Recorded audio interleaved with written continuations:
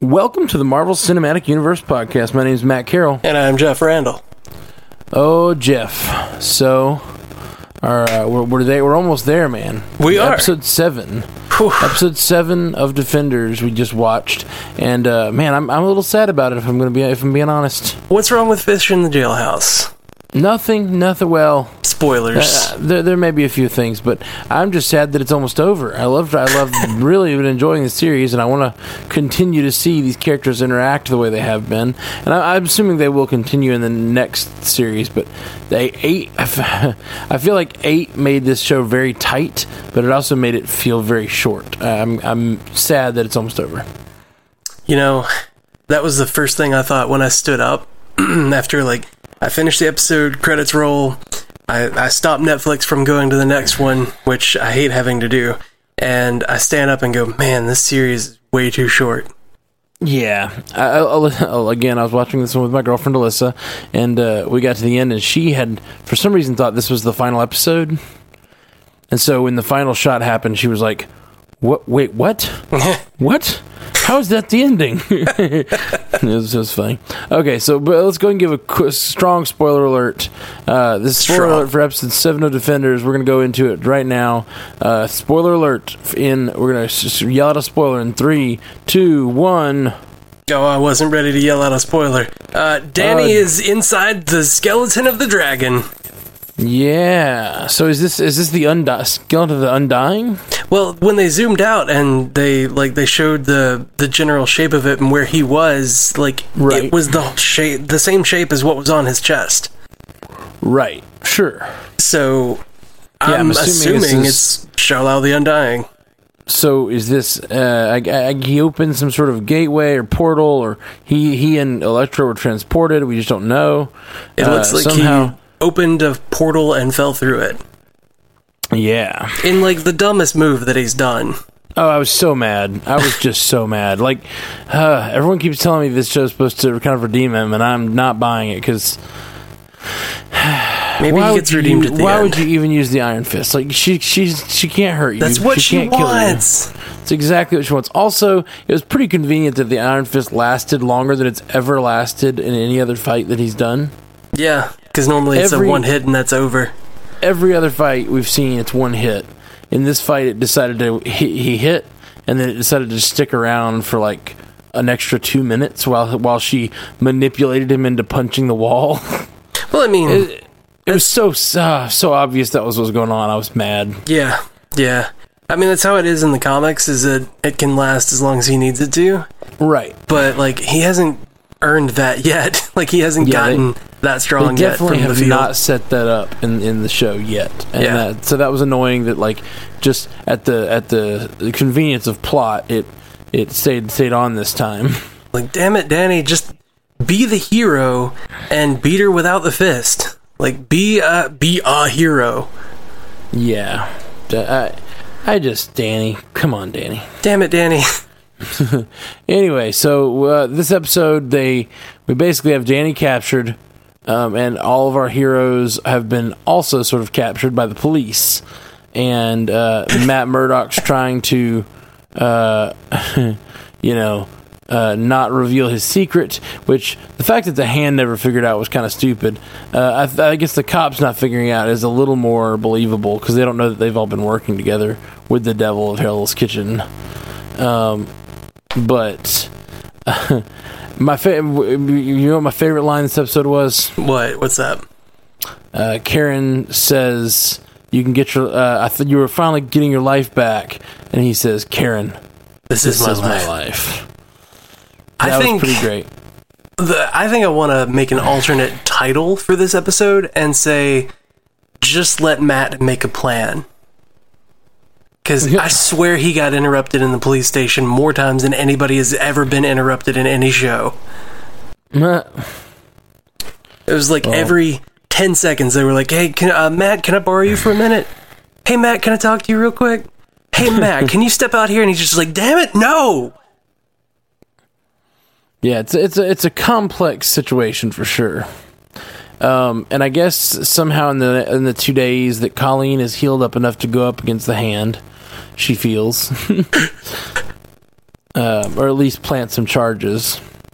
Yeah, she can destroy a building without, popping stitches. It's fine. Right. I thought the fight scene between our 3 defenders and the 3 fingers of the Hand that are remaining was pretty awesome. It was a really cool fight. I felt it was it was weighted weird with Madame Gao being against 2 of them, and then Daredevil being against strange. 2 of the other guys. That was strange, although I guess, I don't know. I guess it, I don't necessarily think of Daredevil as 2 times as powerful as the other 2.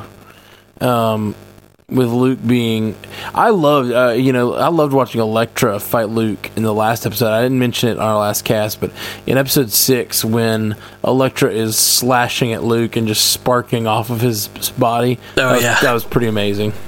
That was a really cool effect, and I thought that was going to keep happening. I thought he was going to go up against like Bakuto, and it was just going to spark off of his arms, and he's just going to be like, whatever, just like punch Bakuto in the chest. Yeah, for sure. But he didn't. He got to fight with Murakami a little bit, but Murakami was like trying to poke him with I'm not sure what, which might have penetrated his skin. I'm not sure. Yeah, I have no idea. Is Luke ever in danger? That's a good question. Because it kind of matters to the weight of the storyline. But really, all this is just distraction, because the real threat and the real big deal is going on downstairs, and Danny's doing a horrible job of protecting Kunlun. Yeah. He's not being a very good defender.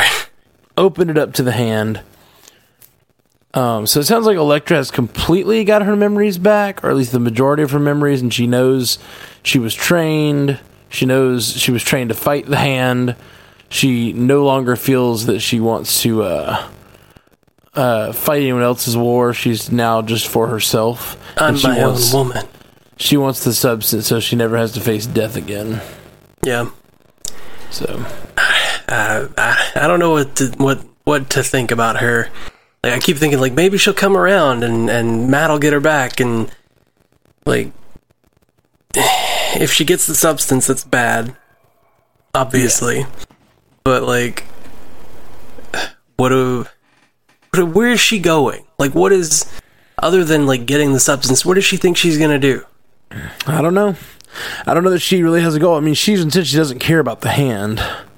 That's not what she's here for. She's completely on her own path now, and going after what she wants, which I guess is to avoid death. I guess death wasn't fun for her. She doesn't want to face it again. I didn't really care for it. Death was just, that's not for me. Yeah. Or like Bakuto said, it didn't take. Yeah.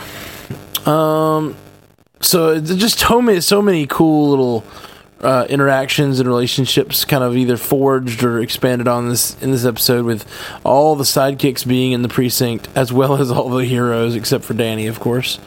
So they all got a chance to interact, and Claire had a chance to convince Misty to help.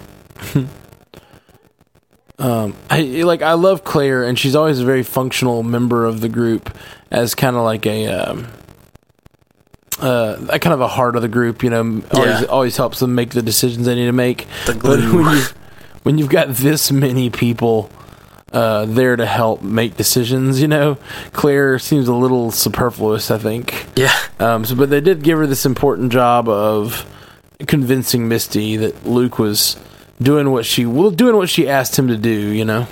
Like, I'm glad that Misty has finally come around. Like, yeah, appropriately come around. Like, Jesus, lady, it has taken you this long to be like, how can I help? Like, that should have been from the beginning. Yeah. Well, do you think she's always had to have that balance of like, I'm a cop first, and I think she's losing that a little bit, which I fear she may lose her spot on the force fairly soon if she continues down that road. What do you mean fear? That's what's supposed to happen.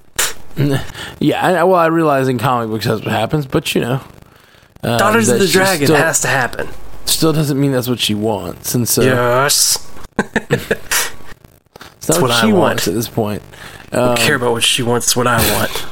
What the fans want. Yeah. I guess it makes more sense as the hard-ass cop character that she has to be a cop first. Yes, I get that. Yeah, it's great. And I like her as a hard-ass cop. And I think, she'll be a little directionless if she loses that, which eventually she'll overcome, but I'm not really looking forward to that directionlessness. I want to see her as her, Yeah. So, anyway, any other big things on this episode you wanted to point out? It was mostly a big fight and a lot of precincts juggling, and then a big fight. Yeah, it was a lot of setup before the big ending, the climactic ending, if you will. And none of the three fingers died; they all just kind of left. That was really, really an amazing shot when Bakudo caused that fire to fill in around him, and he stood in front of the flames with his sword. It just looked awesome. Yeah, it's a really, really great shot. I was really really wowed by that effects team there, and that was really good teamwork between the villains. Yeah, for sure. Do you think that Bakudo and the other fingers of the hand will continue to serve Elektra past this next episode? I don't know. I mean, I don't think so. The portal was opened, so now that it's opened, they don't care about her. Yeah, they don't. I don't think they'll necessarily want to go up against her because I think she's powerful, but I don't think they want to serve her anymore. Yeah. If they can get in and get some substance, they're done. Get some substance. Yeah, man, they get to get some substances. No, I thought it was funny for character building. They need some substance. I feel it's strange that they haven't named the substance. How long have they been around? They just keep calling it the substance. They've been around a hot minute. They've been around hundreds of years at least, if not thousands, and they still haven't named the thing that they're after. It just seems like maybe they'd name it. Well, maybe that's the whole thing is whenever they come together, they try to name it, and nobody likes anybody's names. I get it. Yeah, that can be. It can be tough to name things. I've tried to name a lot of bands over the years. I'm sure that's exactly perfectly right. That's totally an apt analogy. Yeah. It tracks. Yeah, because there's resources and I guess the substance is a resource. Maybe they just need to construct additional pylons and they'll get some more resources. I don't know what game you're talking about. StarCraft. Yeah, I enjoy those types of games. real-time strategy. One of my favorites. Love Command and Conquer. Anyway, guys, I guess that's about all on this episode. I think we're just ready to watch this 8th and see what happens. I don't understand. I guess he's in the cave where the dragon was, and it's dead now. I thought it was the Undying. I thought it just lived forever. And no, whenever an Iron Fist is born, whenever they plunge their fist into the molten heart, it passes the power to them, and then Zhao the Undying reverts to an egg, or the life force kind of goes to an egg that lasts until the Iron Fist dies, and then the egg hatches. Gotcha. And so, not in this case. It's not. Early, at least the body didn't disappear and go into an egg. The life force may have, but the bones are still there. Yeah. There should be a lot more bones. You mean because there have been many Iron Fists throughout the ages? Yeah, I was thinking kind of the same thing. Cool. Well, I guess we'll get that more fleshed out in episode 8 and find out what's actually going on. Let's hope. All right, man. Well, thanks everybody for listening. We are the Marvel Cinematic Universe podcast. Hit us up at mcucast.com, at mcucast on Twitter, facebook.com/mcucast, mcucast@gmail.com, or call us at 573-CAST-MCU. You can leave some feedback. We'll probably do a really strong feedback episode as soon as we're done with the series, because it's only 8 episodes, so we'll probably go ahead and finish the series, then do a good feedback episode. Yeah, it's usually around 8 episodes where we do a feedback episode. Yeah, for sure. Please do that, and if you'd like to support the show, reach out to us at patreon.com/MCUcast, and you can throw us some dollars there to support the show. You get early and ad-free access to all of our episodes as soon as they're available and edited. We put them up on the Patreon feed, so that patrons don't have to wait for our release schedule, but can watch things immediately, listen to things immediately. So that's a lot of fun. All right, guys, we can't wait to talk to you tomorrow about episode 8. Stick around with us, go see it, and come back and listen. Talk to you tomorrow. Until next time, true believers.